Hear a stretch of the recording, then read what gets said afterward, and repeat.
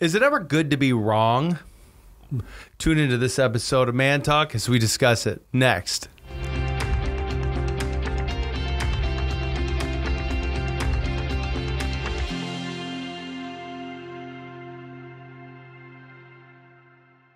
All right, so welcome back. As you were down in Florida for a couple of weeks. Yeah, 2 weeks, February. Man. Here, from Michigan to Florida. Smart man. It was an enjoyable time. It's just warm, you know. And we come back, it's only just a few weeks before spring in Michigan. Well, exactly. Yeah, so your first day back is March 1st, so yeah, right. Yeah, you just got a couple more months of Absolutely. winter. Saw lots of cool stuff down there. You know, I went to a little bit of golfing and stuff. And hey, one thing that I saw, I've been itching to ask you this question. Okay. I was sitting at a stoplight. In Florida, the stoplights are forever long. Right. And there's a man going up and down, had a sign, anything will help or will work. Sure. Food, whatever. And he was standing underneath a sign that said, no soliciting, ordinance, it says no loitering, violators will be fined or arrested. So this guy's standing right there on the sign. You can see the picture. Could care less about the sign. Yeah, and whether he couldn't read it or... So here's my question for you. Yeah, all right. Is if you were a police officer, would you arrest this guy? If I were a police... Yeah, okay. If you were the police officer, would you say, hey, buddy, can't you read? Yeah. Get out of town. Well, if I was told to by my superior officer, I guess I would have to. But if it was my call, no, I probably wouldn't. Even though he's breaking the law? Well, I would... okay, so that's a really good question. I think that there's if you can get someone to stop breaking the law, is there any value in that? Sure. Like, for instance, I think you can look at that two ways. You can go, hey, this person needs to pay the penalty. I need to be in the enforcer, and they need to get the wages of their sin. So I'm not suggesting that isn't a valid path, and right. I think you could argue that even that was justice. You know, you're supposed to do that. I'm sure there are people who are saying, hey, buddy, can't you read the sign? Right. But I was conflicted there because I wanted to, I just wondered if I were the police officer, would I kick that guy out? Would I arrest him? And would you give him money is the question. Because if you do, wouldn't he? Well, I did. I gave him $2 okay. and a little glow track thing. Okay, now wouldn't that encourage him to stay there, though? Yes. So no, you were aiding and abetting, right? So I am a culprit, right? Yeah. No, seriously. Okay, here's what I'm thinking. There are ways you can look at something. One is just to enforce penalties, judgments.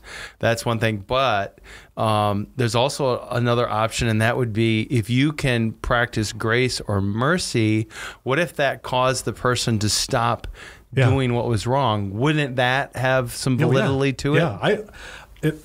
If I were the police, I would just say, hey, buddy, why don't we go over to this spot, right? Or if you help him out in some fashion, right? Yeah. I don't know if you ever heard of Mayor LaGuardia. He's old in the 30s. He was a mayor of New York City, and the story goes that one night he took over for a judge.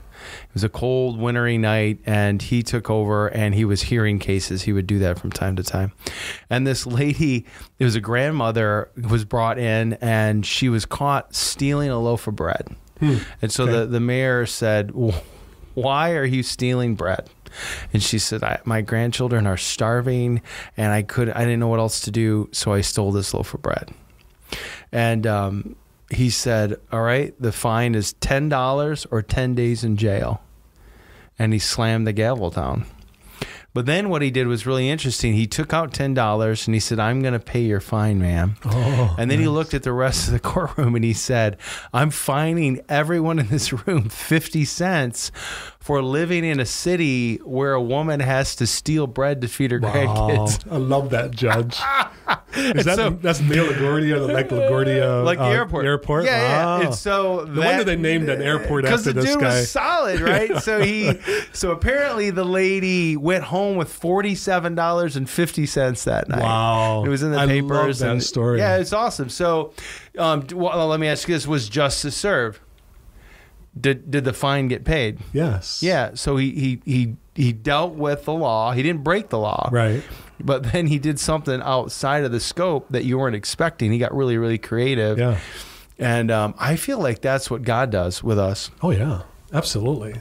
Story after story after story. Right. Jesus upheld the law, that laws that were legit, God-given laws, but those that, he looked out for the person first, and then if he could do it within the guidelines of the law. Right. I mean, you and I are lawbreakers every day. We're sinners, but he has a tendency to forgive us of those sins. But, and he's not trying to change the law, but he's trying to change you. Right. And that's the difference. Yeah. And I think, James 2:13, right? Yeah. It talks about this concept and how God approaches the judgment. It's not like he doesn't take it away, but in James, you got it? I had it when I lost it. Yeah, that's right. James 2:13, it's a really interesting text, which, go ahead. It says, for judgment is without mercy to the one who has shown no mercy. Mercy triumphs over judgment. So mercy triumphs over judgment. So again, not taking away the fact that there is judgment, but God has mercy. So I think God is the type of cop, right? Yeah. That says, look, you can't stand here and beg. Right.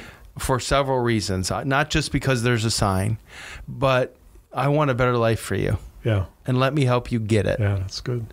And so I think he would be the type of policeman. And I think there's a lot of amazing policemen. I know a lot of them who practice that on a very consistent basis, where they're not looking to try and nail people to the wall, but they're trying to actually get them to change. And mercy and grace is what causes that to happen. Absolutely. Now, when you said that, when we were reading that text, another one that came to mind is, blessed are the merciful, for they shall obtain mercy.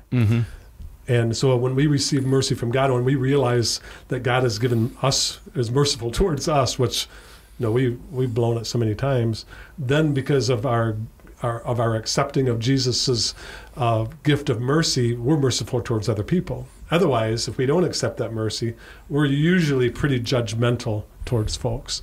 So I love that Jesus said, hey, if you've received my mercy, then you need to be merciful towards others as well. Absolutely. And so remember that story in John chapter 8 where he is he's just living his life, doing his own thing, and all of a sudden this woman gets dragged to him who was caught in sin, and they bring her to him, and he's she's in a really rough state. It's probably totally embarrassing. They dragged her out. It says in the very act. So here she is. She stands before him, and all these people just embarrassed to the core. Judgment has been given. Right. And they said, look, the law says that you stone this woman. What do you say? And what's really intriguing about it is, what does Jesus do? Yeah, he upholds the law. Yeah. But he doesn't. Yeah. Right. It says he starts writing in the sand. In verse 6, it says, this they said to test him, that they might have some charge to bring against him, which is really interesting. Just to pause real quick there. They were saying, if he kills this woman, if he allows us to kill him, we're going to nail him to the wall. Right. But if he doesn't, we're going to nail him to the wall. We're going to nail him to the wall. Like, either way, we're going to get him, because if you do away the law, you're a lawbreaker. But we think he's going to let her go. Yeah. And so we're going to get him. But Jesus bent down and wrote with his finger on the ground. And as they continued to ask him, he said, this is what's so cool about it. He's writing on the ground, and they're so blinded by their hate that they're like, what are you going to do, Jesus? What are you going to do? And he stands up and he says, let him who is without sin among you be the first to throw a stone at her. And once more he bent down and wrote on the ground. But when they heard it, they went away one by one, beginning with the older ones, and Jesus was left alone with a woman standing before him. So apparently he starts off with old Elmer, and he's like, Elmer, you're a liar. And Jimmy, you're a whatever. And Methuselah something, you're and they're like, dude, that's me. Oh, that is what I do. And they freak, they get out. Yeah, they just leave without a word. Right, and he doesn't get rid of the law. But what's interesting is afterwards, it's just her and him, this like intimate moment where she's expecting something to happen very bad for her, and he says to her in verse 10, woman, where are they? Has no one condemned you? She said, "No one, Lord." Now, in the Bible, there's no punctuation. I personally think this was a question, as in like, "No one, Lord." Like the only person who could throw stones was standing before her. Right. Because look at his response. He goes, "I don't condemn you. I don't condemn you either." Yeah. Right. So go from now on and sin no more. So here's what he was after. He wasn't after destroying this person's life and again nailing to the wall. Just right. or persecuting her, or giving her, not even persecuting her, giving her what she deserves. What he wants more is a changed life. Right. Because here's something for the heart. Exactly. Because that's his daughter. Yeah. Right. Exactly. Right. That's the thing that we don't remember is that guy that you took a picture of. He's the Son of God. That's exactly right. Jesus died for that guy. Right. And he's hurting that this man, whether he's making choices of his own that's caused him to be in that situation or whatever. And I'm sure he's like, man, I wish someone would help my son. Yeah. And when we come not yelling at them, but actually wanting to help and change their life, this is what's kind of interesting. What if we had this mindset? What if we had the mindset that not only would we throw a couple bills at them, which sometimes, let's just be real. You're in a scenario that's the best you could do, or whatever. Right. I knew that I shouldn't be paying this guy, but he got me. Right? No. But what I'm saying is, I'm saying like, let's just be real. There are certain times where you're like, you don't, this is what you got going, and you're gonna do it. But the ultimate would be to help this person turn their life around to where they would be a child of God and they would live the life that God would want them to live. Yes. And how about this? We help them so much that they would actually have to fight us to go back to that type of lifestyle. Yeah, I love that.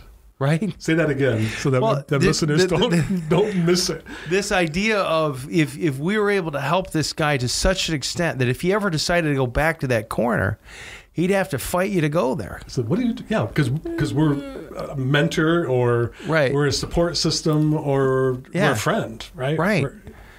I think that's what God is calling us to do. And I really believe we got to get more into each other's lives in a way of loving kindness, right? Not trying to be like, hey, I saw what you did, you loser, or, I'm going to fine you or anything like that, but more of, hey, let me help you. Let me help you change your life. Like Jesus helped me change my life. You think about the leper that came to Jesus. That guy could have been stoned.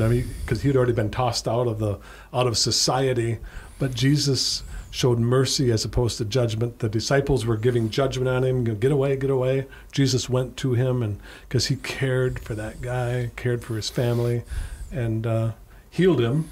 And it's very easy to say serves you right. Right, exactly right. You mentioned that guy in a corner. I drove. You're driving down the road. I saw someone as I was driving by, and as I locked eyes with him, locked out just for a moment, saw a sign. I thought, well, he looks like a guy who's dealing with some sort of chemical abuse. Mm-hmm.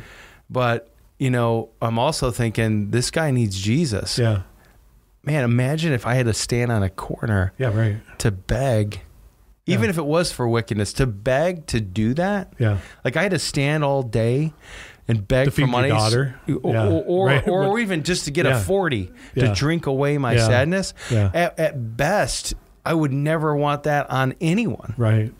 Exactly. And I think God is saying, help that. And so, that might not be your thing. Like you might not have a lot of connections with the homeless or whatever. But here's the challenge is, be willing to mentor somebody. When you see someone struggling, don't yell at them.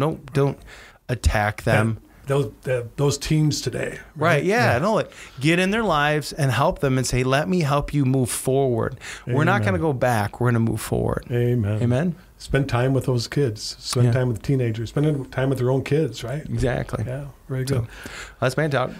And we believe in three things. First one is that we need to love God. Love everybody. And duct tape fixes everything. Everything. See ya. See ya.